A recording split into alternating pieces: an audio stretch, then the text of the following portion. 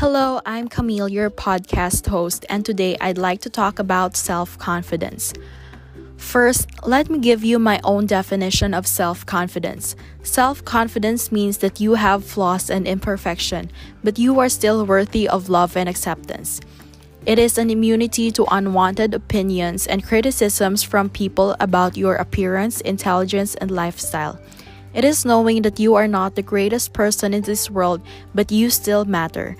I'm pretty sure that I'm not the only one dealing with insecurities and self-esteem issues, so I've discovered that self-confidence is one way to minimize insecurities and boost self-esteem. But of course, this does not happen overnight.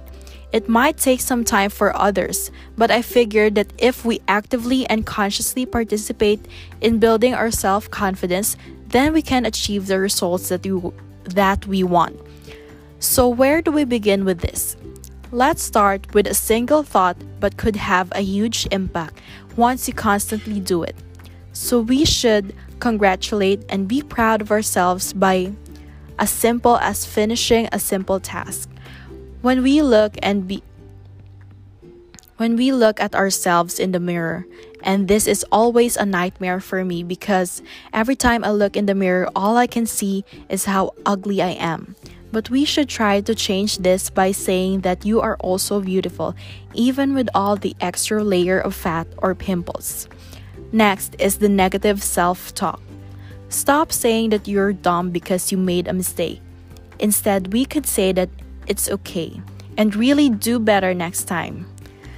So when you've finished learning all of this, when you've done the inner work, when you have changed how you think of yourself, just like in school, you will be tested by your external circumstances. For example, there would be people, it could be your parents, your close friends, or just anyone, that would point out all of your insecurities. And this is how you'll know if you've gained self-confidence. Because if you are confident in yourself and if you have embraced everything about you, then you wouldn't get offended. In your mind, you can say that I know that I don't have the perfect body, or I'm not good in math, or I'm not good at this specific thing, but it's okay because God still loves me and I'm still worthy.